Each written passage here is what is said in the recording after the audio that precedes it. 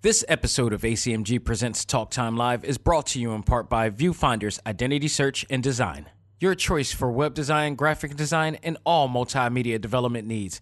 Visit VFISAD.com and let us bring your vision to reality. Hey there, this is Kyle Hebert, the voice of Gohan from Dragon Ball Super, and you are listening to ACMG Presents Talk Time Live. Excuse me, Gohan, this is more of a narrator type thing. Okay. Just do it more like a, next time on Talk Time Live. Next time on Talk Time Live. Don't quit your day job, Gohan. It's time. Talk time. Let's go. Anime, comics, movies, and games. Come on and let's get it. Talk time. Anime, comics, movies, and games. Come on and let's get it. Talk time. Anime, comics, movies, and games. Come on and let's get it. Talk time. Anime, comics, movies, and games. Come on and let's get it. Talk time. Live. Started in the 80s with Matt Cross. Dudes in the hood might have called that soft, but I carried that cross like Jesus did. Fast forward, I teach the kids to learn how to let go, live life, and show love to all things that don't matter where y'all from. And luckily, there's a show called Talk Time. We've been waiting for this for a long time. Dax kicks the facts on all the geek news, special guests and unbiased reviews. Suburban kids, the hipster street dudes, all can learn something new. Me too. I heard words when no faith is empty. I stayed the course, so my haters tempt me. Beat the podcast, that'll make them envy. It ain't too trendy, it's ACMG. Anime, comics, movies, and games. Come on and let's get it. Talk time. Anime, comics, movies, and games. Come on and let's get it. Talk time. Anime, comics, movies, and games. Come on and let's get it. Talk time. Anime, comics, movies, and games. Come on and let's get it. Talk time. Live.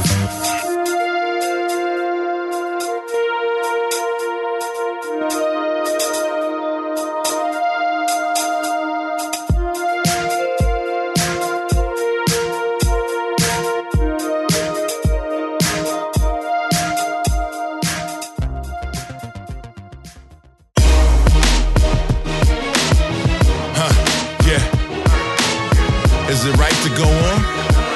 They're all gone. They died for the planet. Will they ever forgive us? Right now, I really don't know. Yeah. I've been real. When I'm with ill, I spit skills, get gilled like Mithril, blow like a pinwheel. Live from the live stream, tighten your flows that get tossed in the cycle of souls. And only the foolish try to rest know full well it's suicide. Monsters traveled here on the last lunar cry. Prototype of the aura site, archetype, parasite. Get your data right or get shattered like time. A lyrical rhyme slave, erasure from my digital mind wave. Start up the crime wave. Project G when the meteor falls. Saw the future without reading your palms. I read 13 chapters and the rappers come after. Random major blow like Mako reactors. Keep the sister ray, equip the spray. Command counter with the ultimate, bring it into your day. Welcome back to the journal of my life that covers all things anime, comics, movies, and games. This is ACMG Presents Talk Time Live, the Prime Show. I am your host, Xavier Josiah. Folks, we got a loaded show for you today. And just so you know, I decided to do this on a Monday as opposed to our unofficial holiday, which is the Super Bowl. I totally forgot that it was Super Bowl Sunday. I normally record my shows on Sunday. And when I figured out and remembered that it was Super Bowl Sunday, I'm like, nobody's going to listen to the show on this Sunday. They're going to be prepping. They're going to get excited. They're getting hyped for this day. Hopefully, they're being safe on this day. And I got a feeling some will, others won't. It's just the way it is, unfortunately. So if you're a football fan, that you watched it at the safety of your home, that you're not above the law, you're not more powerful than the powers that be or Mother Nature, and you care about other people to keep yourself safe or distant during this time. So hopefully everybody had a good time with it. Hopefully nothing has happened during that, hopefully, quote unquote, because you're listening to this. I don't know what the hell is going to happen on that day. But nonetheless, you're hearing this on a Monday, so we decided to go on that direction. But we got a lot of things to talk about in terms of new trailers, some shows being renewed, some of our favorite shows being renewed, I should say. Some of them not, and we'll talk about that thoroughly.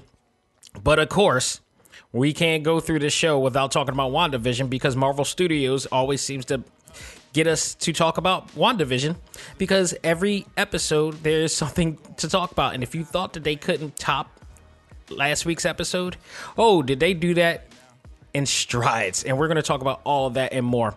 So let's not waste any time, folks. Let's find out what's new in the world of ACMG. And now it's time to find out what's new in the world of ACMG.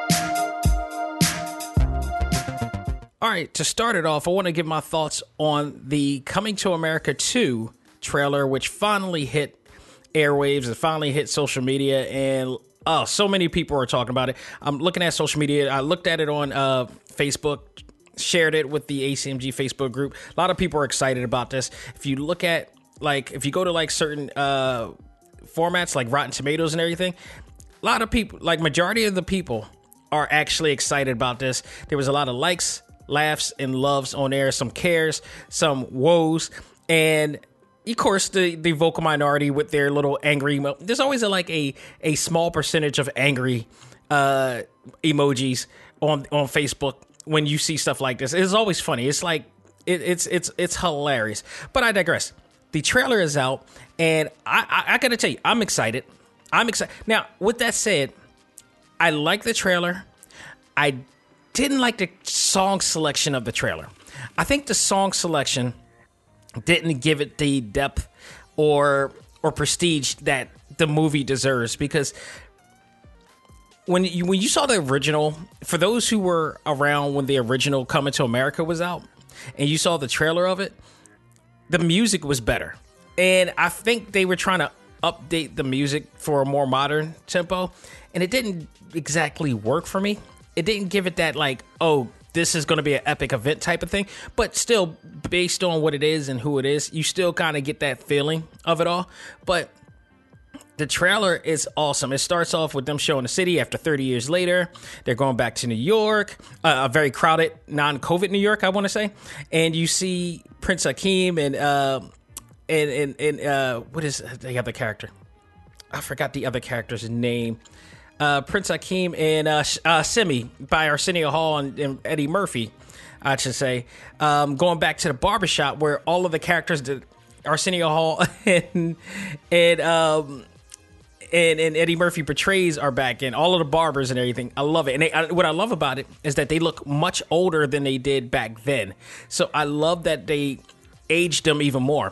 They also have Jermaine Fowler, comedian Jermaine Fowler, actor and comedian, I should say, who I think this is a great choice. I actually like the character. He's done a TV show that unfortunately got canceled a while back called Superior Donuts with Judd Hirsch. If you're listening to this and you don't know who Judd Hirsch is, that's because you're young. For those of my age, they know the show Taxi. He was most known for that, maybe Dear John too. But they picked him to be the son of Prince Hakeem, who happens to be, I don't want to say a bastard child in some cases, but he was conceived not by his now queen, which is Lisa McDowell. This was during his sowing his rural oats, I guess, and he managed somehow, some way, Jermaine Fowler, whose character is named Lavelle, is the heir to the throne, and Prince Hakeem had to actually, seek him for somehow. You also have him going into the house to meet them, and Lavelle's mom just happens to be Leslie Jones, which I love Leslie Jones from SNL, and now she's doing her own TV show as well. She's in there, and he's not trying to get. There's a little funny scene in the trailer where he's not trying to accept his father or trying to take any money, and then all of a sudden Simi drops a whole bunch of money from a briefcase with gold, and he's like, "Oh, time to take a trip." So now he's in Zamunda, and this is awesome. Apparently, also Prince Hakeem and Lisa has daughters as well. He has no, outside of Lavelle, he has no daughters. I mean, no sons. He's the only son, but he has a whole group of daughters that he had over. And I guess the roles of Zamunda, there's a certain, chauvinistic role where, women don't take the throne, I guess. And of course, with Lisa McDowell there, that's going to be changing because they're having a bit of a dispute over that, especially the fact that he went to seek Lavelle to take over the throne when his older daughter, who's probably more suited to take over the throne, is, looking to want to take that responsibility.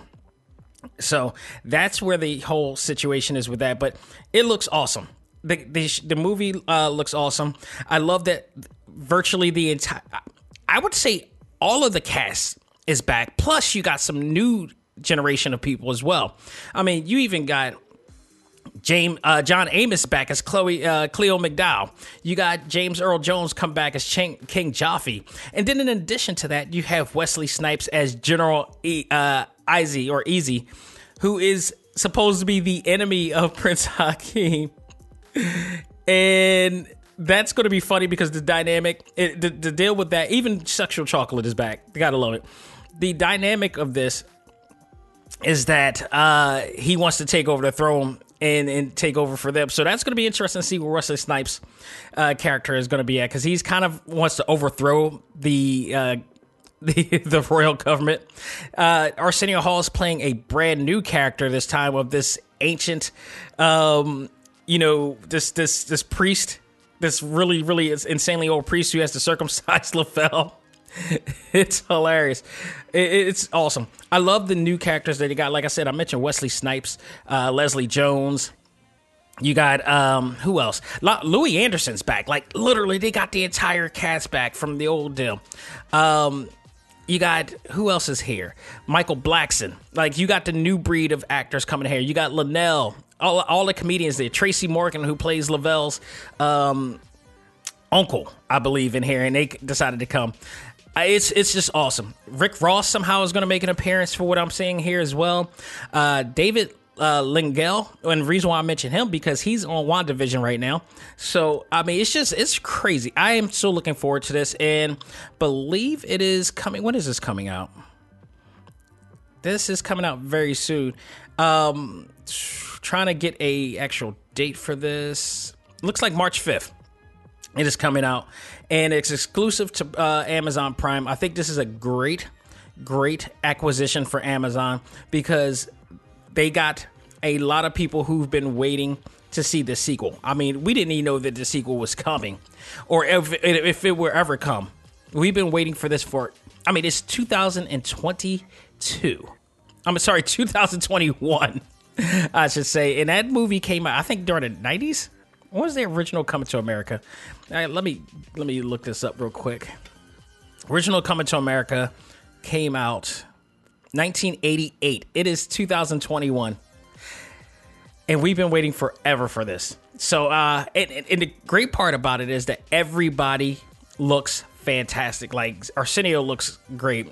Eddie, they look appropriate for the age during this time, which, like, they still look great. They still look in shape.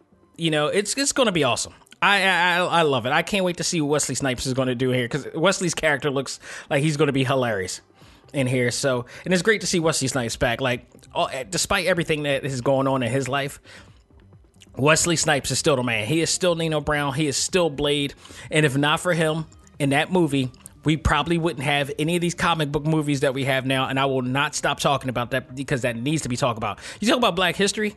How about, let's talk about Wesley Snipes as Blade in the movie that literally helped make the movies that we have today. If that movie's success helped other success of X-Men, Spider-Man, all that. So he deserves some type of award for that, or for him to be able to pay all the taxes back that he owes.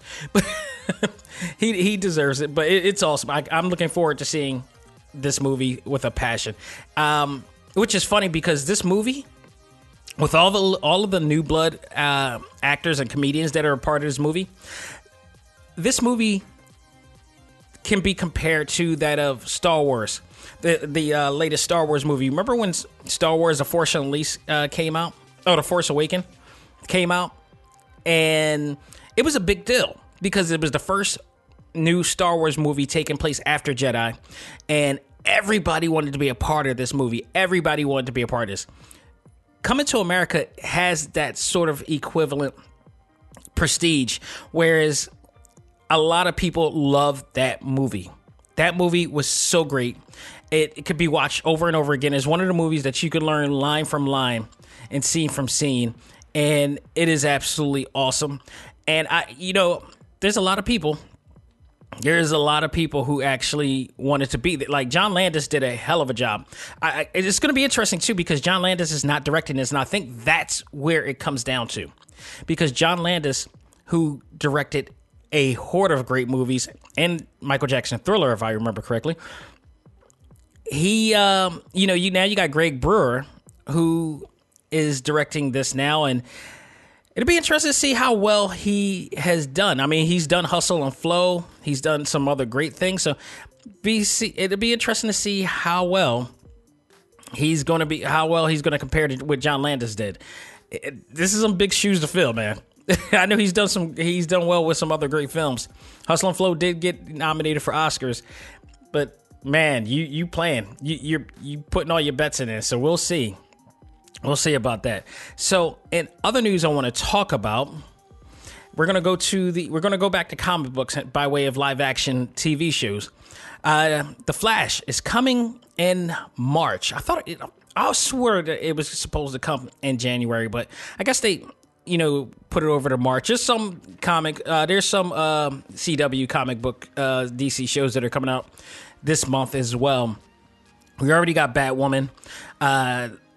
Superman and Lois is expected to come this month as well. So The Flash already hasn't even come out yet. Renewed for season 8 along with 11 other shows on the CW. A lot of these shows before they came out. That's including Batwoman is getting a 3rd season. DC's Legends of Tomorrow, which there's mixed support for this. There are people who love the show. There are people who don't love the show. Legends of Tomorrow is a show you just got to take it for what it is. It's not a show that's going to be directly rooted to any comic book per se. It's a totally different concept that they did using some characters and giving some shine to characters in the DC universe. And I dig it. I dig it for what it is. And I'm not a DC fan like that, and I'm a casual fan. Maybe that's why I dig it as much as I do, because I'm not like a hardcore DC fan. I'm more of a hardcore Marvel fan. So if they did something like this with Marvel, I don't know if I would have... Maybe I would feel the same as those who don't like it.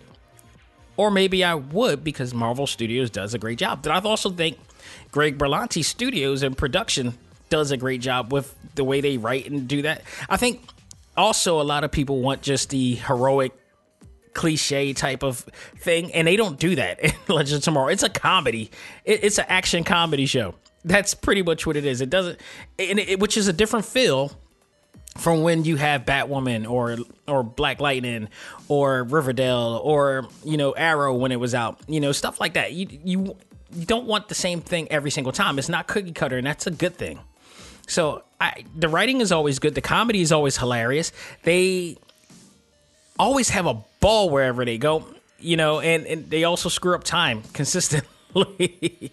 So I just wish they got Firestorm back. Firestorm was one of my favorite characters in that show, but it was really sad. And it was really sad how they went out and Professor Stein dying in the events of Crisis on Infinite X.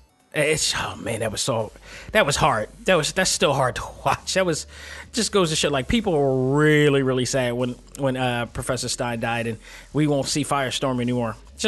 I don't even want to go there. But Riverdale is also being renewed. However, as we talked about, Black Lightning, for whatever reason, is not coming back. And I hope sometime soon, or sooner or later, we'll figure out why they decided to end this series, because I feel like every time when you have a show that's based on the black culture, the African American culture, I should say, and it gets so real, I feel like it gets cut. It just cut by the legs. I swear, this was happening. If you watch Black Lightning, it's hardcore. Black Lightning was the superhero version of New York Undercover. You had like a great superhero and some really heavy, realistic, real world type of stuff. You had some great music that went along with it. I mean, heavy, hot music in there. You had great characters in there. And the narrative and content was maybe too heavy for some people to handle, you know? And I don't know why, but this show deserves to stay on. The talent in there deserves it. I'm glad they at least gave them some shine, you know, when it came to crossovers and all that stuff. It's just a shame because I think the Jefferson Pierce character is a great, strong role model like character to go by. Like he's a school principal and he's a superhero, like who's trying to, you know, keep the community safe.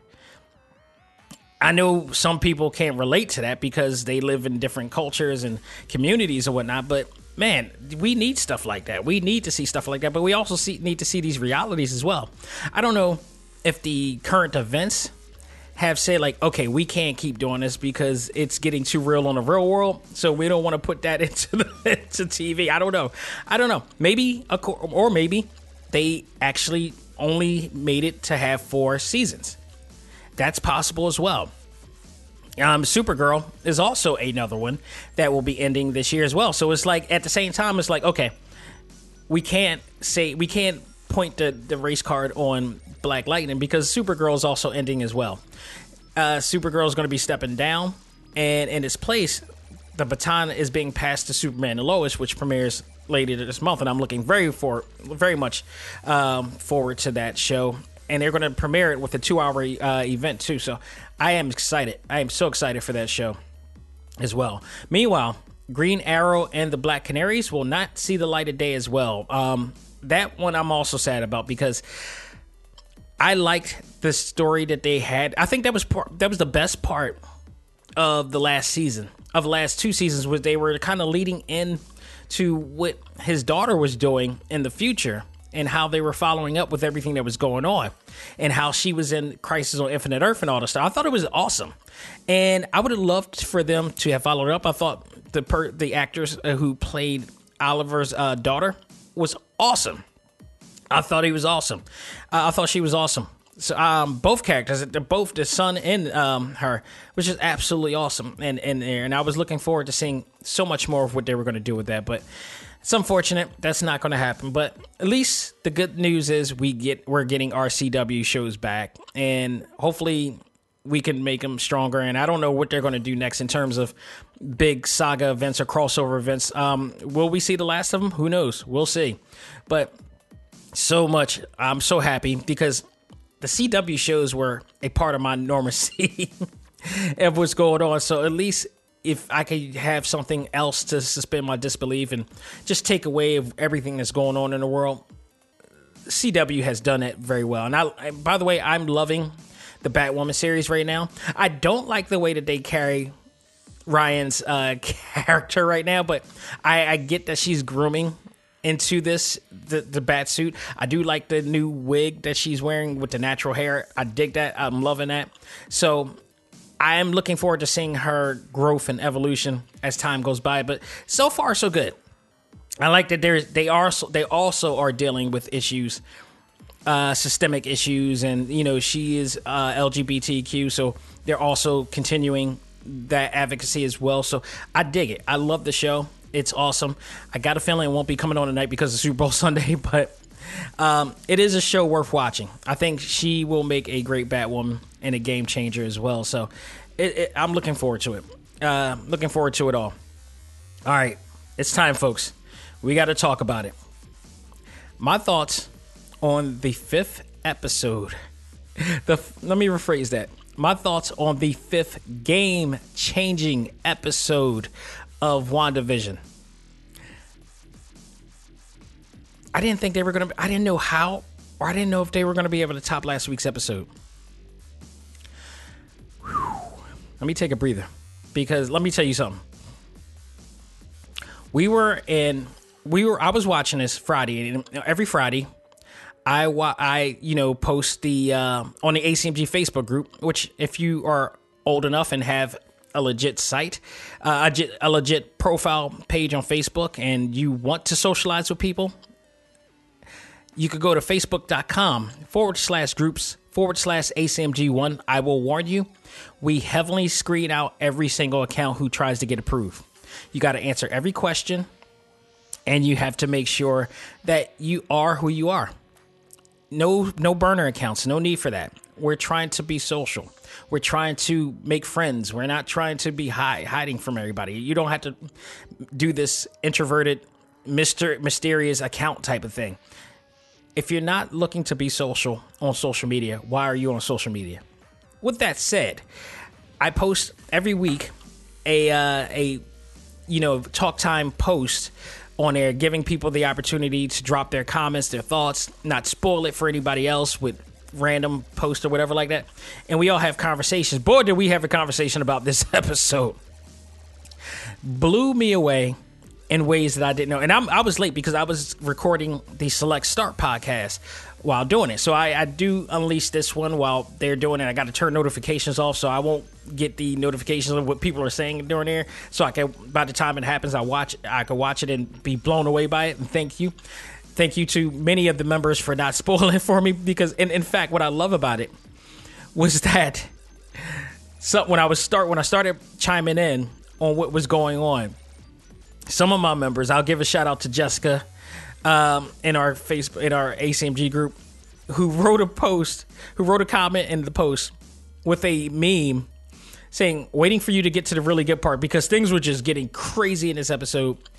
And then I finally got to the big part, and I wrote, I won't say it in hindsight, but I said, "Holy F, are you effing kidding me?" In all caps, multiple exclamation marks and everything, and people just went crazy and laughed at my reaction because it was legit. So let's run down exactly why I did and said what I said on there. The show starts off starts off with the setting of Wanda's Westview, now in the 80s, early 90s sitcom mode. So we're talking like Growing Pains and to Full House and what is it, Family Ties as well. Like, it was a mixture of, it was a hybrid of, or an amalgam of all of those type of shows. The twins are crying. The twins are still babies at this time, like newborns at this time. The twins are crying, and Wanda tries to use her powers to stop the kids from crying, but for some reason, it isn't working. Wanda and Vision feels that they need help with the kids when suddenly, right on time, is 80s Agnes, who arrives just in time to help with the kids. This is going to be an ongoing thing. She asked to hold the babies when Vision told her not to, which apparently wasn't in the quote unquote script. And it threw Agnes off because Vision wasn't exactly conforming to what Wanda wanted to do, which that was telling as well, as opposed to everybody else who's conforming to what Wanda wants to do in the world. She asked, Agnes then asked to hold the babies when Vision told her not to, and it confused Agnes as she asked Wanda whether she wanted her to take it from the top, and that moment got so awkward in a good way. It was awkward in such a good way. I'm like, oh my god, what is happening here? What is going to happen? Is this going to just blow up the whole thing? Somehow, some way, they managed to get back into the swing of things. This made Vision very skeptical and question why she did what she did. The kids finally went quiet, thinking that they went back to sleep, but in fact, they grew up and is now like 5 years old. So they went from newborn babies to 5 years old out of nowhere. So this is a sign of Wanda not having everything under control. So a creepy beginning followed by a tribute intro opening that was a basic tribute to Family Ties, Growing Pains, and Full House. Like, if any of you are old enough to watch Family Ties or have watched Family Ties when you were young, you know that the opening intro to that started with a canvas painting that they were painting on there. So that was right there. And then you had pictures of the kids and the parents, as kids growing up into adults or whatever like that. And then they showed the actual person in the present. That's a Growing Pains homage right there. Which, by the way, can anybody see like kid version of Vision? You saw Vision as a kid, as an adult, or as a teenager, and then you saw the present version as an adult. And then they did the Full House thing where it's like at the end where the camera pans out, outward into the sky like there's a drone or whatever. So they had that. It was cool. It was a cool tribute. You got to see, if you watch any of those or all of those sitcoms, you recognize exactly where they got those from. So it was pretty awesome. And here's the other thing too. Elizabeth Olsen is the sister, I should say, of the Olsen twins who was on Full House. So this was, in hindsight, somewhat of a tribute and homage to her sisters in some cases as well, because they were in Full House. They were in that little, that sequence, that opening sequence where they pan out as well. So that was a cool little tribute to them as well. So I love what they did with that. But then This show, unlike the other shows, switches on from Wanda's Westview world to reality. So we go into reality. We then go to SWORD headquarters where they examine Monica while also asking her what she remembers about the experience in Wanda's Westview world, I should say.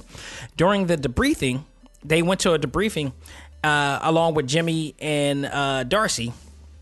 The active director asked Jimmy if Wanda had a silly code name of any kind. And I this is when you start to see the SWORD director really start to be questionable. And I've read somewhere that he was going to be a questionable character in the series here. And it's interesting because now we're starting to see some shades of things happening.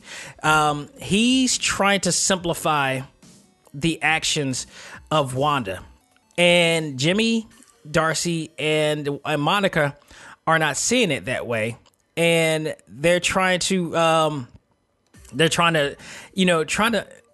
bring more depth into why she's doing what she's doing. So it's going to be interesting because now he's going to become this straightforward type of guy, whereas like everybody else is trying to see, because she's an Avenger. She almost helped, kill Thanos. She is, but she's also hurt. She's also been hurt, trying to put things into perspective that Vision is gone and she doesn't have anything else. Her brother's gone.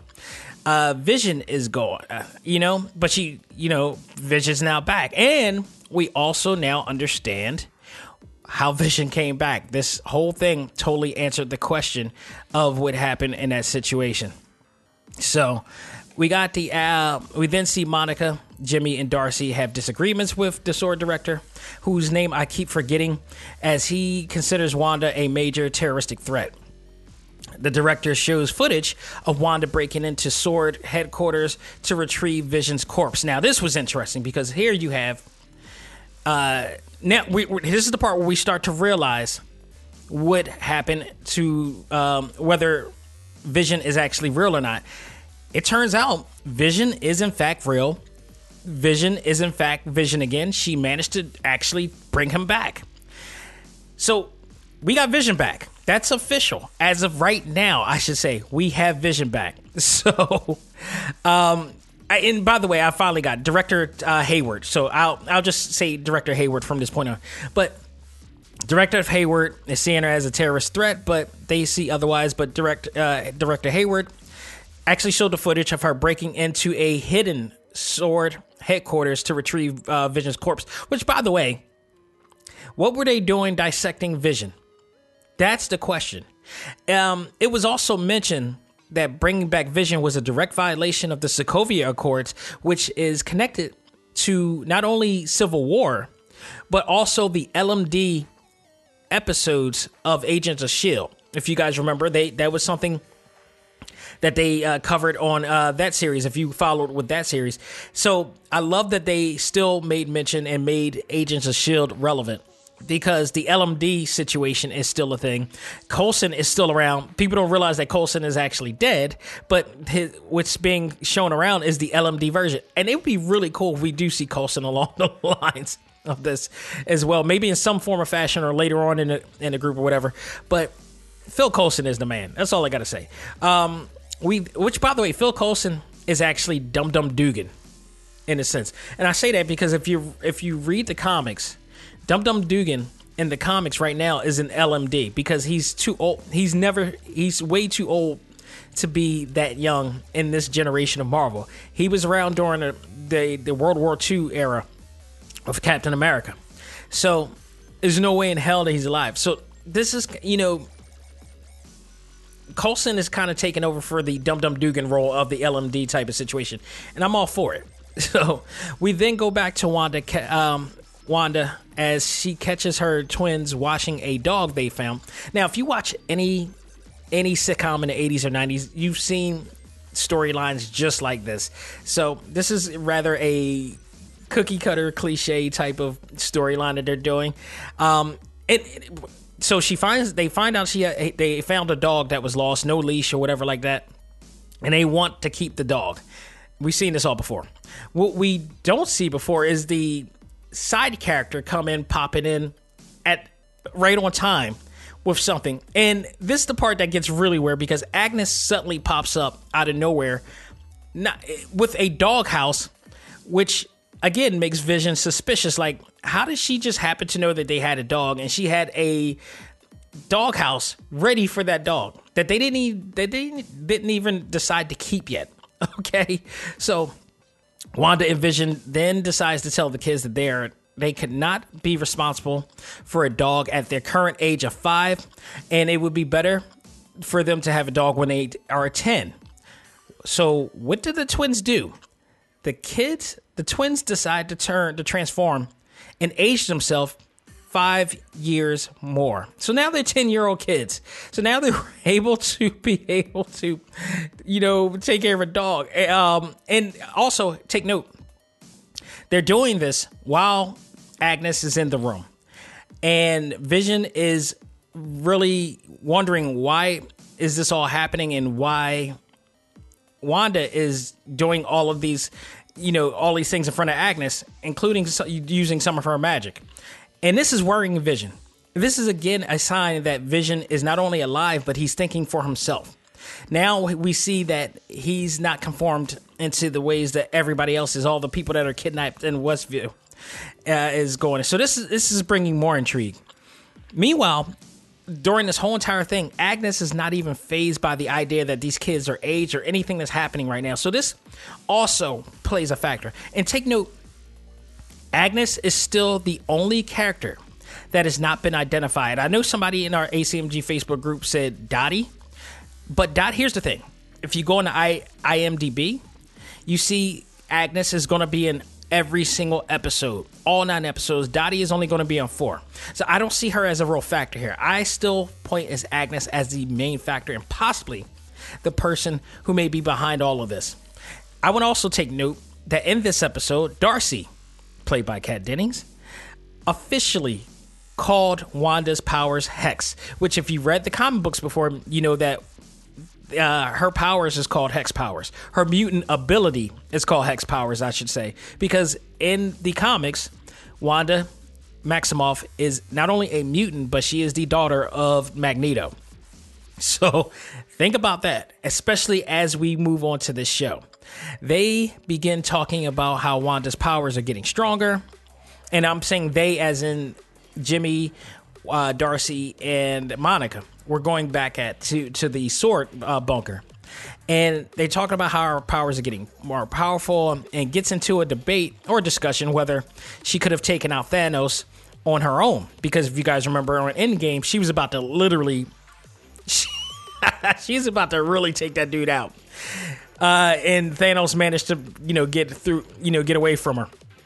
Jimmy mentioned that Captain Marvel could have taken him out as well. And for some reason, this kind of ignited Monica in a way that she deflected the idea with a bit of animosity there. So we have reason to believe that Monica has some beef with Carol. Because if you guys remember, Monica Rambeau is the daughter that we saw in Captain Marvel, who she loved Carol. I mean, loved her. So something big must have happened during the time that she was going. And I think my prediction, my belief is that it has something to do with the mom, with Maria, who was our best friend. Now, when Captain Marvel left during the 90s to be out of space and everything, she had a lot to do. She was going around the galaxy, the universe, or whatnot, to protect everybody around the universe. And she even mentioned that. She made a soft mention to that on Endgame when they were debriefing with Black Widow. And I remember, if you remember, Rocket made like a little small joke about her haircut and everything, and saying that she doesn't have time to come around every single often because she's going to be gone for a while. She like, listen, I gotta patrol a whole entire universe as opposed to one or two worlds, so I'm not going to be here all the time. And I think that kind of plays into her not being around during the time when Maria had was diagnosed with cancer and then eventually passed away. She was nowhere around. So that's going to be interesting to see that's going to play, because you got Captain Marvel 2 that's coming out soon. So I think that is going to be revisited in Captain Marvel 2 when that comes out, when that finally comes out. So I'm very much interested in that story dynamic, and they just pretty much planted the seeds of that right now. So this is going to be very interesting. We go back to Westview, where Vision creates the internet during the time, because it's the 90s, and you got to remember, the internet was always around even before it was commercialized, and it was around the 90s. The internet, if I remember correctly, it was commercialized during the 90s for everybody to use. But before that, it was only, I believe, a government-used type of thing for transferring information.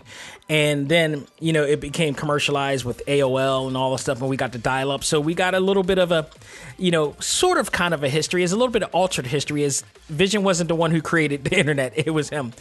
But lo and behold, what I didn't mention before during the discussion of Captain Marvel and debate of Scarlet Witch, aka Wanda, is that they were working on a way to communicate again, like Jimmy did before on the last episode. But this time they were doing it because Vision created the internet, so they were able to send out a email message to them, which then ignited everybody in that office to repeat everything that was said in that email. It was weird. And then again, Vision got suspicious right there. So that was really interesting. He touches one of the people held captive and manages to snap him out of the Hex trance, which, by the way, that guy that he touched, I've seen that guy in so many commercials.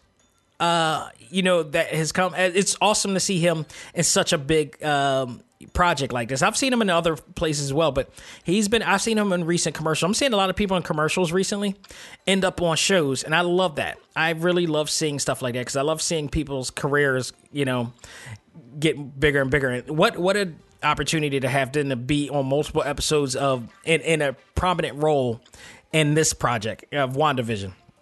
So he snaps him out of a trance, but he ends up telling Vision in a panically manner that he needs to stop Wanda, as she is in all of their heads, and I mean everybody that is held captive, and it's causing all of them pain. And he's panicking so much to the point that Vision has to put him back into the trance. And for some reason, Vision has the ability to do so by touching him. So he knows that something is definitely not right going on in the world. Meanwhile, at home, Wanda and the twins play with the dog, and the twins ask where is Vision or their father. They have a reason to believe that he has deserted them, which is a normal cliche kind of storyline that goes on in these old 80s and 90s TV shows. It's really hilarious to see how much they put into this. They have they also ask whether the mom had whether their mother had a brother, to which Wanda tells them that she does, and that he is far away. And of course, we're talking about Pietro Maximoff, which unfortunately he died in the events of Age of Ultron. this version died in the events of Age of Ultron. Wanda and the kids discover that an 80s drone controlled by Monica has entered the world, and she is not happy with this. This is when things get extremely deep, because Wanda, Wanda is not happy. They showed an image of her with the eyes glowing, and then suddenly, all of a sudden, the drone is not being able to be controlled, has been compromised. Director Hayward overrides the drones, however, and weaponized it to Monica. Unbeknownst to Monica, the drone was weaponized to shoot missiles at Wanda and the kids. And unbeknownst to Director Hayward as well, that the kids are real. Apparently, everything that she's creating in that world is real. So the kids are actually real. So that also is something that people were wondering about, whether the kids are real. Apparently, according to Monica, she believes that the kids are real and everything in that world is real. Whether they will be real after the fact, that's a whole other thing. So that's going to be interesting. The plan failed, however, because Wanda came out of the bubble of Westview in her normal Scarlet Witch garb that she's worn during the Endgame series, and is now holding the damaged drone. She throws it back at them. She is back into reality, only to warn Sword and Director Hayward to never come here again, and bother her again. While guns from the Sword agents are being pointed at her, take note. Monica then tries to reason with her, and she sees Monica as like, oh, you're still around?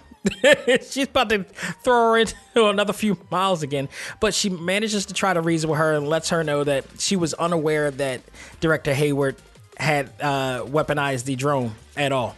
That wasn't her intention, and that also Wanda can read her mind and see that it wasn't intentional on her behalf. Wanda then uses her quote-unquote hex powers to control the Sword army, to which then points their guns at Director Hayward as a major warning. That scene was awesome, because the minute she waved her hand, they immediately turned right around, and it was like, when I saw that, I was like, whoa. Wanda may, at this point, I don't know what's going to happen in the next 4 episodes, but at this point, she may be one of the most vicious villains I've ever seen since Thanos and Wilson Fisk. Okay, and I you know what? In terms of villains right now, Thanos, Wilson Fisk, Wanda Maximoff, and then Kilgrave from Jessica Jones. Those four, right? These four right now, and as far as I'm concerned right now, Wanda is a villain. Whether she's going to be from the next 4 episodes, I don't know, because that'll determine who is the real antagonist here. Is Agnes somebody else? That becomes the situation here. She leaves. She goes back. The barrier that she creates has now been, I guess, changed or more disrupted as ever, keeping everybody out now. And then we go to a new commercial, where they're advertising Lagos paper towels. And the commercial is hilarious in a sense, because Lagos is the place where Wanda accidentally killed many people trying to save many people from Crossbones, who actually turned himself into a living bomb. And in hindsight, that was one of the things that she regrets as well. So, in fact, this absolutely proves that every one of these commercials are fragments of her memory, because she makes the Lagos paper towels thing. It was a reminder that, the paper towels are supposed to help clean away any mess that was made. I love that commercial. I probably love that commercial more than all the other commercials that was made so far. We then see Wanda and the twins, who are looking for their dog around the neighborhood, only for Agnes once again to pop up to find the dog dead, as she claims that the dog was eating leaves from her garden. The leaves apparently maybe have poisoned the dog, and he's eaten too much of it. And all of a sudden, the dog instantly dies. The kids were so hurt from the death of their dog that they were going to age themselves once again. Wanda stops them to contradict herself in some cases by saying, you can't bring people back and you got to deal with the pain. This is the same person who revitalized Vision. But I guess she could do that, but not her brother, of course. The kids asked their mom to bring their dog back as you did Vision, which is kind of different because Vision is technically like a humanoid type of thing. He's basically science as opposed to living kids. But then again, she created the kids as well. So there you have that. Finally, Vision is alone with Wanda. Well, I should say that he was able to come back to see that the dog died and the kids were hurt, and he helped comfort the kids at that point. We then go to Vision finally alone with Wanda in the house as she's doing dishes, where he can talk to her about the fact that he knows that she's controlling people in that town. She tries to end the discussion by rolling the credits in the episode, and Vision is not having it. So they're having an argument while the credits are rolling. And I'm like, I thought this was hilarious because I'm saying it's hilarious, but at the same time, I'm like, oh, things are about to jump off really bad.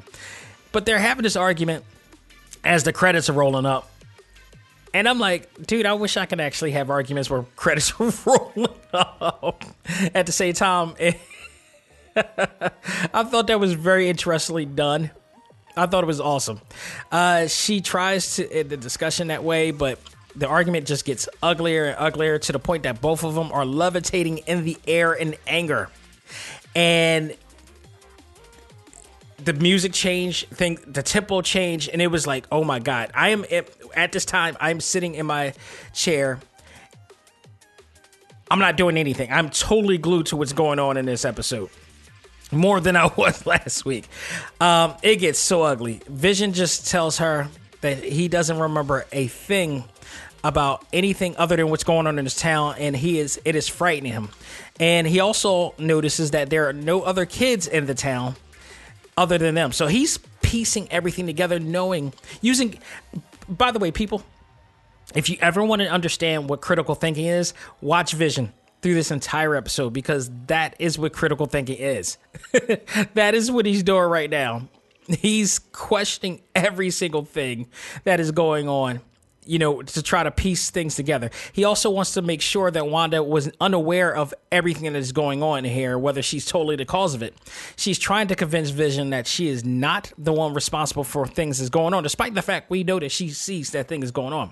But what we don't know is whether she is in full control of everything, because there are things that aren't working to her advantage and there are things that are. So there may be a higher power that may be shadowing her in this case. And then again, we get Agnes, who, if you remember, in I think episode 3, she was questioning where Monica was, or where Geraldine was, because that was Monica's name at the time. And they were questioning because she may be a defector of this whole entire thing.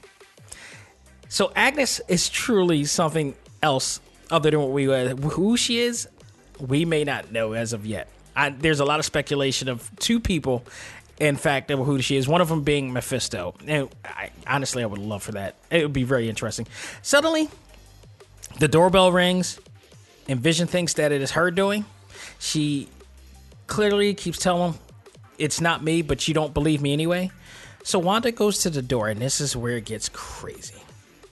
This is the part where I go, holy F, are you effing kidding me? In caps.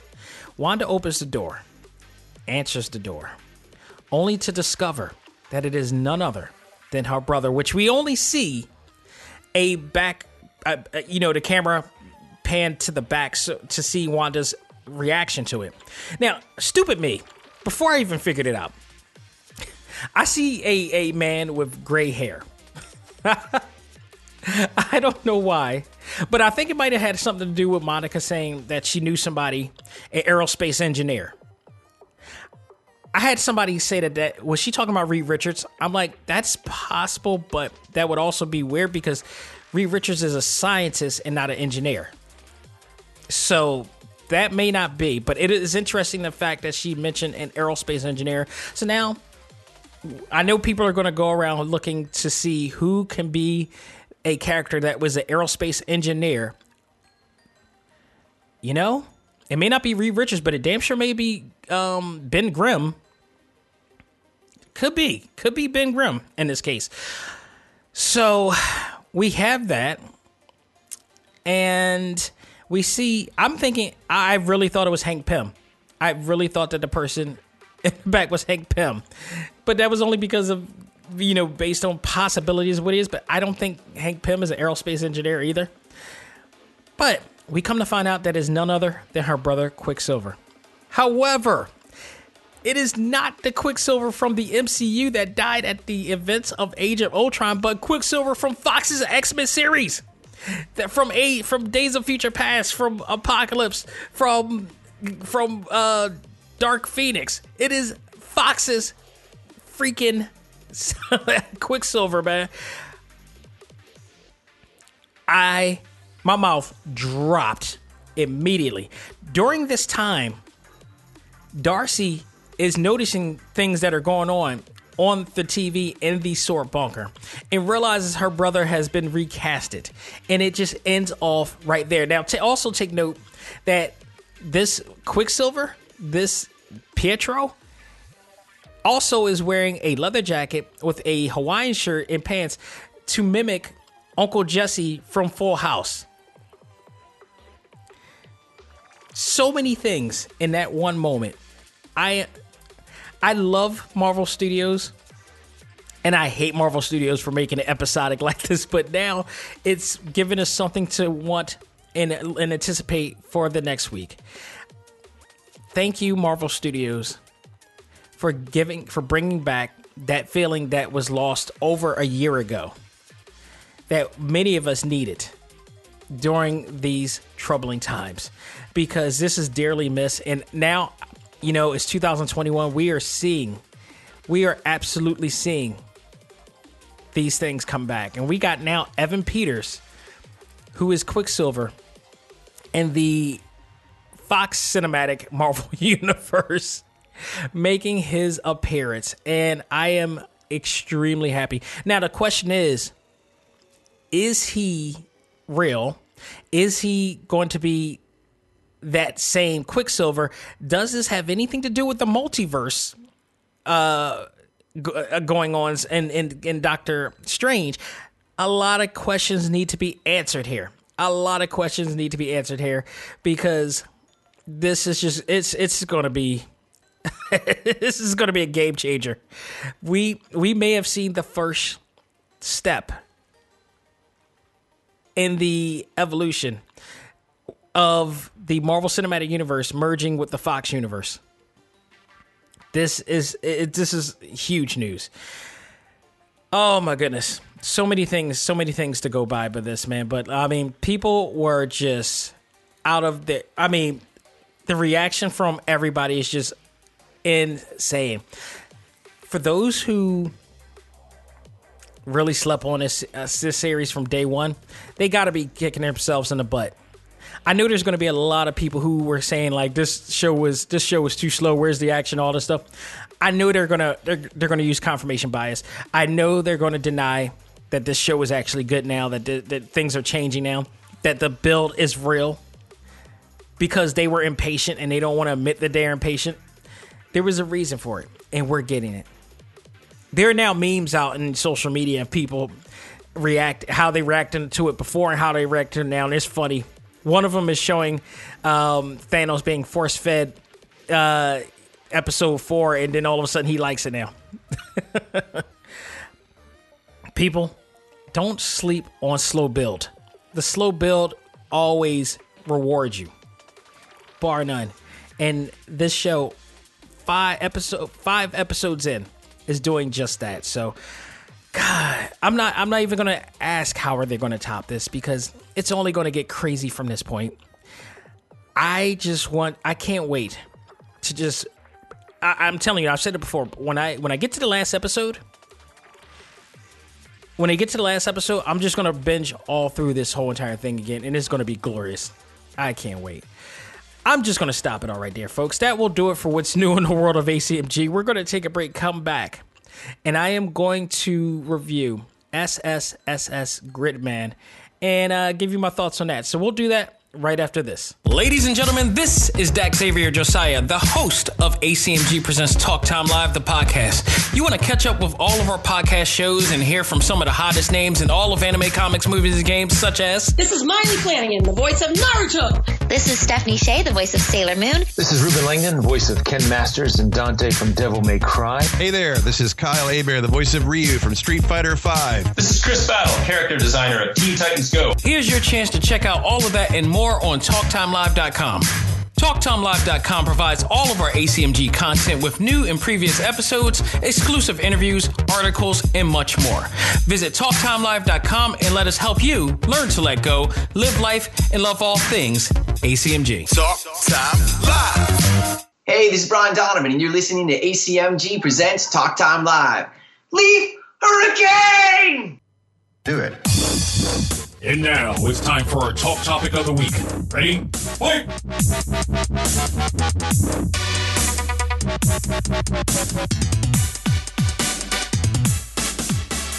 All right, folks, we are back with our talk topic of the week, and it is my review of the 12-episode series known as SSSS Gridman, a series that Toonami is now playing, and I can never see because they air it at 2 a.m. in the morning here in the East Coast, and if you're in the West Coast, you may actually be able to see it because it airs probably at 12 o'clock or 1 o'clock in your area. There's a 3-hour difference, and Toonami, unfortunately, only airs this show, all their shows simultaneously. So while people on the East Coast can see it earlier because of their 3-hour difference, we end up seeing it awfully late, which is why I never get to watch Naruto Shippuden during those times because it airs so late. So I would probably have to DVR it or whatnot in order to watch any of the shows that I want to watch during that time. I wish they had a East Coast or West Coast station, but they don't. But what I do have is Funimation, because SSSS Gridman is a Funimation production, and they are licensed. They have a license, actually, not production, but they have it licensed, so I can watch it on that app in every episode. So I was able to watch every episode. SSSS Gridman is based on the Japanese live-action TV show, or I should say tokusatsu series, Denkoi Chojin Gridman, which is sort of like in the same realm as Ultraman. So you got one of these characters who transforms or grows ginormous and fights against different kaijus that tries to destroy entire cities. You've seen a lot of these. I mean, Ultraman and so many more. Power Rangers, all that. But there's a difference between what the Power Rangers does and what Ultraman does, because Ultraman grows himself, whereas the Power Rangers man actual machines and transforms into a big robot to do that. Gridman kind of does both in a sense. He grows into an entirely giant being, but also uses machines as armor, so to speak, in this case. So they have a 12-episode, what I usually call OVA series, based on this to celebrate the series. Now, what a lot of people may not know is that this series actually not only aired in Japan, but at one time did air in America as well. Very interestingly so, there was a series called Superhuman Samurai Cyber Squad, and I have reason to believe I watched an episode or two of this. I think it came on ABC during the time, and I don't remember because there were so many shows like it at the time. Like, you know, Power Rangers was the first one, and then you had the Beetleborgs, and then you had Kamen Rider, and so many others, and then you got different variations. Still to this day, you have different variations of Power Ranger shows, Super Sentai series of such out here. So they just happened to be one of them. Funny thing, before I even get to the review of the anime, I posted when I was researching this, and I discovered that there was a U.S. version of this series. I had people. I posted the picture of the logo for the series on ACMG to see if anybody actually remembered the show. Apparently, some did actually watch it. Shout out to my man Mike Landy. He said he remembered this show. He used to watch it alongside Power Rangers, VR Troopers. I remember that too. And here's something. Tattooed teenage alien fighters from Beverly Hills. I swear to goodness, I never heard of this series at all. And thanks to him, he actually showed me a YouTube clip of the intro, which apparently used to air on PBS. This was like, you ever? I need my grown folk people listening right now who used to buy Transformers back in the day, and I'm talking G1, or used to have Transformers, who parents brought them Transformers back in the day. You ever go around to a corner store, and maybe this is my community, maybe this is the black community, so I need my black grown folks possibly in this. You ever go around the block and you have one of those like Asian-owned stores that used to sell a whole plethora of different conveniences or whatnot, but some of them would be like cheap toys, and some of them will be like cheap knockoffs of some of the most popular deals that we have. And I know some of you out there know this one. Like when you wanted to buy Transformers, or in particular Soundwave, and they didn't have those type of things, but in its place they had a Transformer that turned into an actual radio that was a real radio, but it only played FM. I know some of you own this. I used to own it as well. A lot of you have owned this Transformer. It wasn't, you can't call it Transformer because it's a brand name, but it was a robot that transformed into a radio that was supposed to mimic Blaster and Soundwave to that extent, but it actually played actual radio. But unfortunately, it was AM radio. Like, yeah, that's what kids want to listen to. But there was always a cheap knockoff of a popular toy line out there. The Tattooed Teenage Alien Fighters from Beverly Hills, which aired in 1994, was exactly that. You had these low-budget Ultraman-like team that was supposed to be a mix of Ultraman meets Power Rangers, but they're from Beverly Hills. What the hell was that about? I gotta tell you, for those who are young and listen to this now, we didn't think things through back then in the 80s and the 90s. I would even go further as back to the 70s, 60s, 50s. There's some things that doesn't apply to logic or defies logic to a point that, like, we just suspended our disbelief so easily back then. There was the term critical thinking was not, you know how Vision is now, like I mentioned in the last segment, how Vision is thinking things through because things doesn't make sense. Vision is a modern day thinker in a world that doesn't make sense. That is what we were, and that's what would happen if we would go back in time into a lot of these TV shows that we see now. Like I made fun of this so bad because this was ridiculous. Tattooed teen, and of course, this is them trying to market off of successful, shows like the Power Rangers or Teenage Mutant Ninja Turtles, because to be successful, you had to make some heroic, all you had to do is make some heroic looking people and give them a 4 to 5 worded name for their team. Because Teenage Mutant Ninja Turtles was and still is the most successful franchise of all of them. And now everybody trying to, the biker mice from Mars, stuff like that. Everybody wanted to peel off of the success of Teenage Mutant Ninja Turtles and the Power Rangers and such like that. So I guess this is how you got the tattooed teenage aliens from that. I can't even fathom what the narrative of that was about. Oh my goodness. But, along the lines, Kamen Rider and the Power Rangers were some of the most successful Super Sentais out there. Ultraman, of course, is one of the most successful live action, shows out there. SSSS Gridman apparently was also. So they're playing off of that. And that was one of the most successful, shows at that time. maybe not as successful in America. I think it only lasted one season, but it continued in Japan. And now they have anime based on it. I think the anime, in my opinion, is much better than what I saw. And because they were able to do more things than you could ever do in the live action, where you have somebody in a costume that didn't have too much mobility to it. You got people in kaiju costumes that didn't have much mobility to them. Well, the anime answered all of that because they had such great fight scenes, some great battle scenes, some great dialogue. Things made more sense in this world than it probably did in the old episodes ever did. So, but I think some of the elements of the old series did remain the same here. The story focuses on a character named Yuta Hibiki, who has amnesia, and he's a first-year high school student in the fictional Japanese city of Jidai. Which, by the way, here's another funny thing. The junior high school, the high school that they go to, is called Neon Genesis High or Academy.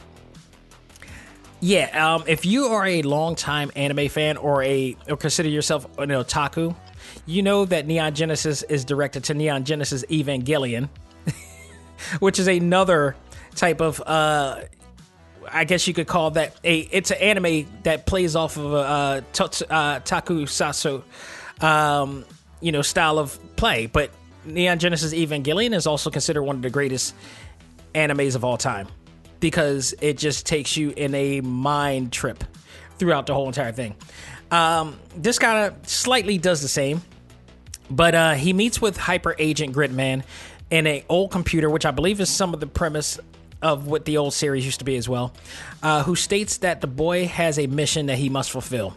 Yuta sets out to find the meaning to those words and his memory loss. And not only is his memory lost, but you get other people eventually being lost in certain ways. It's funny because I watched this series and it reminds me a lot of what I'm seeing in WandaVision. And another series I recently reviewed, and that was Infinity Force, which all plays around this world that was being created by somebody. So you got that situation. The sudden appearance of kaiju eventually changes the usual dynamic of Yuta and his classmates. Yuta is able to merge with Gridman to fight kaiju, but after the kaiju attacks, people's memories are reset, and those who die are forgotten. As the Gridman Alliance, which consists of a few of his friends in here as well, Rika and Sho, who are classmates of his. They were the only. Oh, where am I off? Yuta is able to merge with the Gridman and fight the kaijus, and along with his friends. After that, and they team up with other people that are fighting against the kaiju or whoever's threat is in here as well. So all through this time, you got Yuta and his teammates who formed their own group. Try to find out what's going on. Along the way, they meet up with other people as well, who become actual assistants to them, such as Samurai Caliber, Max, Boar, and Vid. These four people are very instrumental to Gridman and Hibiki, because when Gridman transforms, they transform into parts that can help build him. Samurai Caliber is a known character to carry around swords, and he always comes exactly at the right time when kaiju comes in, informing Hibiki to come on to merge with Gridman. And then in hindsight, he transforms into Gridman's sword. Max becomes a different component of his as well, and transforms into a body part that assists Gridman. Boar, all of them, becomes arms, legs, and weapons that helps Gridman become even stronger. And you see this all through the entire series. But what we don't see is who is causing all this problems. You also see other characters too. You have Akane Shinjo, who is possibly the main focus and main antagonist of this whole thing, because we finally learn that she is the one that is not only creating the kaiju, she's Wanda Maximoff. She is Wanda Maximoff in this whole thing. She is controlling the entire city. She's creating, she's taking away, she's killing everybody she doesn't like. And just all this to try to conform to her comfort. She's trying to create her own comfort zone. And by doing so, ridding herself of anything that antagonizes her. But in fact, she's antagonizing everybody else. It's Hibiki and the rest of the group that is trying to stop her from doing all this and allowing her to get out of her comfort zone and deal with some of the things that she doesn't want to deal with in life. And along the way, she is also accompanied by Alexis Kirip, who is actually possibly the main manipulator of this entire whole thing. He's manipulating Akane Shinjo through this whole thing. Now, Akane in this whole thing, don't get it twisted. Like, she is being manipulated, but don't get it twisted. She's batshit crazy. she's twisted in her own right as well. But it doesn't help that Alexis is actually also feeding her, nurturing her to this whole thing as well. And it goes through all the entire way. And then, there's a whole bunch of monsters that kaiju that she creates this whole thing. I should also mention the character anti-villain, if you will, which is a character that is actually a kaiju in human form, created again by Akane Shinjo. And what's significant about this character is that he is determined to kill Hibiki, determined to kill Gridman, and he is Vegeta in a way, or Bakugo from My Hero Academia, who's just like raging, just full of rage out here, and his only mission, much like Hibiki is to complete his mission with Gridman, his only mission is to kill Gridman and Hibiki.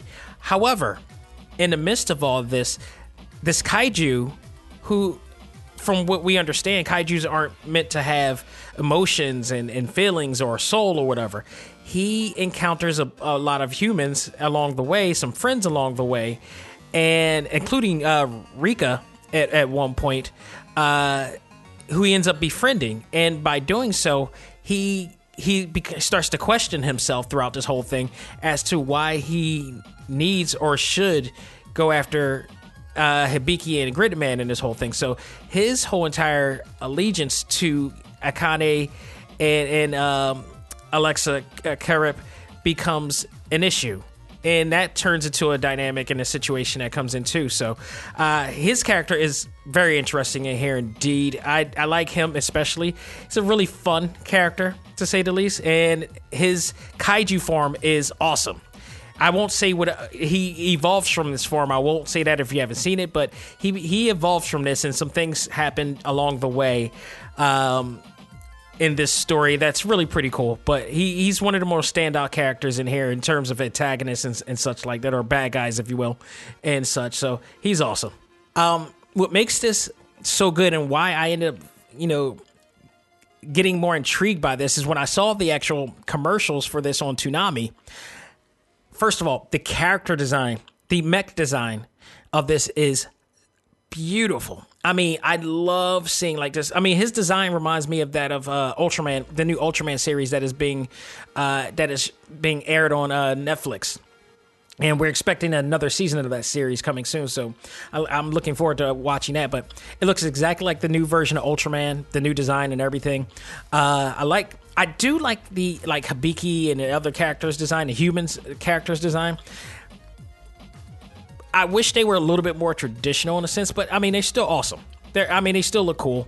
But when it comes down to the kaiju and Gridman and his other, armor parts and everything, some of the most stunning looking mech design I've seen in quite some time.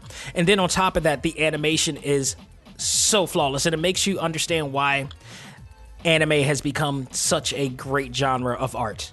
I just love it. The fight scenes, the combat, the battle scenes are some of the most action-packed you'll ever see in anything you've ever seen in shows based on like Ultraman or whatever like that. Like, it just makes you feel like you like I'd rather see these Ultraman type shows in anime form because you're able to do so much more.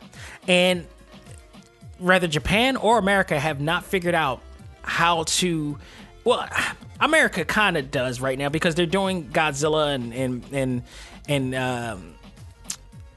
King Kong right now, and now we're gonna have Kong and Godzilla that's coming out. So they do have somewhat of an idea. I think in due time we may see a Ultraman series or even maybe a Gridman series. Who knows? But right now, I love what they did in anime form. I love all the characters that they have in here. They're easy to get into. The story is not entirely too complex, as you would think. Now, my only letdown here to this is that when talking to some people on social media, or in particular the ACMG Facebook group,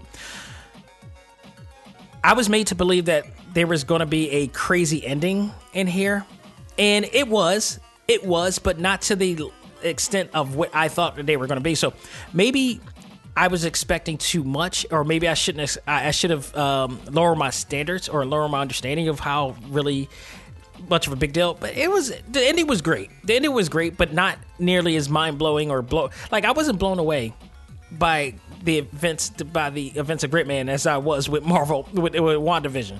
Like not in that stretch. Or hell, when even how we saw Kenta pop up in AEW this week as well. A lot of big surprises this week. I wasn't that excited, but the story flowed really well. The character development was really cool. It allowed me to get into the characters. I was very much into every character in here. I thought it was. I really enjoyed it. I really enjoyed this from an animation standpoint, from a character development standpoint. Nobody really stuck out. But here's my other thing too. I guess we did kind of understand how Hibiki lost his memory, but I felt like he still had amnesia during front of time and end. And I don't think we ever got the answer of how he got it, but I think we kind of did from the understanding of what Akane Shinjo was doing. So in that case, maybe we have, but nonetheless, this is a very fun, easy to understand, easy to enjoy action-packed series. I highly recommend everybody go out of your way to check it out. If you can't watch it, if you're in the East Coast and don't like staying up till like God knows how long to watch this series, and if you own Funimation, which I highly recommend people own, it's like for $5.99. I think they got two packages. One I think is $9.99, the other one's $5.99, but you can't miss it. Funimation always has some great phenomenal content for anime fans out there. And it just keeps coming as well. Gridman is on air, all 12 episodes in English and in Japanese sub. Go out of there, check it out, enjoy it. It's a great action-packed anime to check out. So if I give this a grade, you know what? Definitely a solid. Even though I wasn't blown away by how it ended, because I was expecting something really crazy, it's still a fun series. I give it an A. I just enjoyed it fully. I loved everything that happened in there and what the characters are doing. Nice little short series. Definitely go out of your way to check it out. Folks, that will do it for this edition of Talk Time Live. I hope you guys got to enjoy it. Again, I hope you enjoy the Super Bowl. I don't know what is going to happen tonight or last night, I should say, if you're listening to this now. Hopefully everything without a hitch. Hopefully I'm not dating myself by anything crazy happening. God, I hope nothing happens. And just enjoy everything and enjoy the week. I failed to mention that this month is the 30th anniversary of Street Fighter. So in honor of that, this week, because I don't have really too many games at the moment to review, I actually do have a lot of games that I can review. I still got plenty of games I haven't played yet, but in terms of new games that are coming out, I haven't played yet. But I'm gonna, talk about the 30th anniversary of Street Fighter and what it's meant to me. And actually, is it really the 30th anniversary? Because I thought they celebrated this already. It can't be the 30th anniversary.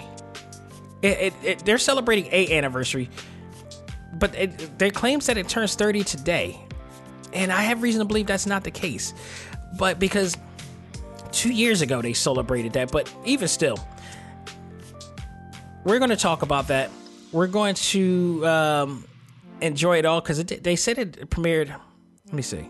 February 6th on Twitter. Capcom today marks 30th anniversary. Oh, okay. I guess they are celebrating the 30th anniversary. But it's funny because in 2000, when I went to San Diego Comic-Con in 2017, they were still celebrating the 30th anniversary. I have a commemorative coin that says the 30th anniversary of Street Fighter. I have, some commemorative items that say the 30th anniversary of Street Fighter. Maybe I should clear that up, but with some of the Udon crew and ask about that. But nonetheless, we're going to talk a lot of things Street Fighter that day. What is meant to me, what is meant to people. I got people talking about their first time they discovered it on the ACMG Facebook group. So we're going to talk about all that, celebrate one of my favorite genres thanks to this very game.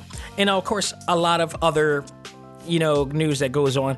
I will say that next week also marks the premiere of Super Mario 3D World plus Bowser's Fury. So we will be definitely talking about that. We'll and as time goes by. Plus, Retromania Wrestling is also coming out near the end, so there will be games that we talk about. Also, Persona 5 Strikers is coming out, which I've already, of course, reviewed and played, but the English version is coming out, so we will definitely be checking that out as well. So we will have games to be talked about next week. In the coming weeks, we will have a lot more content. And I believe this week I also will be doing a special episode with a known friend of mine, possibly one of the first interviews I've ever done ever. He's coming on to the show this week, so stay tuned for that as well. And you're going to want to definitely, if you're a retro gamer, you definitely want to stick around to talk, to listen with me and him talk. And if you're an artist, you also want to do it as well because he's a successful artist that handles pixel painting. So stick around for that and much, much more. So, folks, thank you for checking out the show. You can also check this out on TalkTimeLive.com, where you can find this show and every other show, as well as our exclusive interviews with a lot of special people in the world of our favorite fandoms. Go to the exclusive page. You can listen or watch the interviews as well. Shout out to everybody who checked out the Brian Donovan episode, one of the most watched episodes I've done.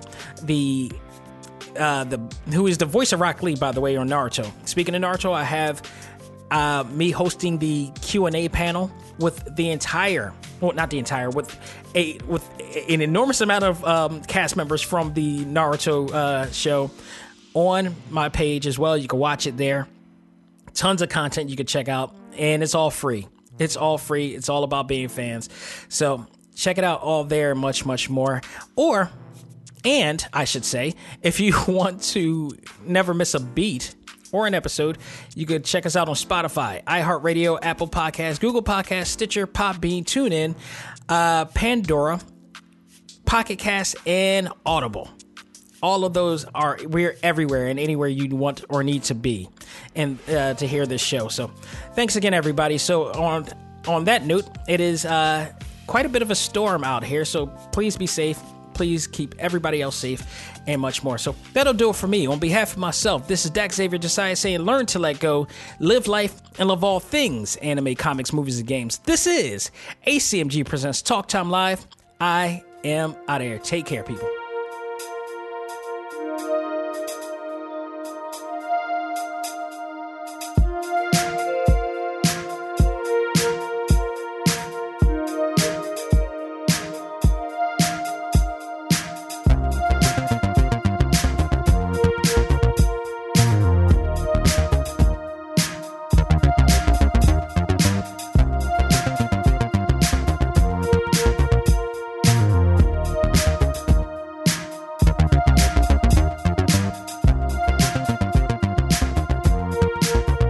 Music for this episode is provided by Game Chops. Check out these great chiptune tracks and more at music.gamechops.com.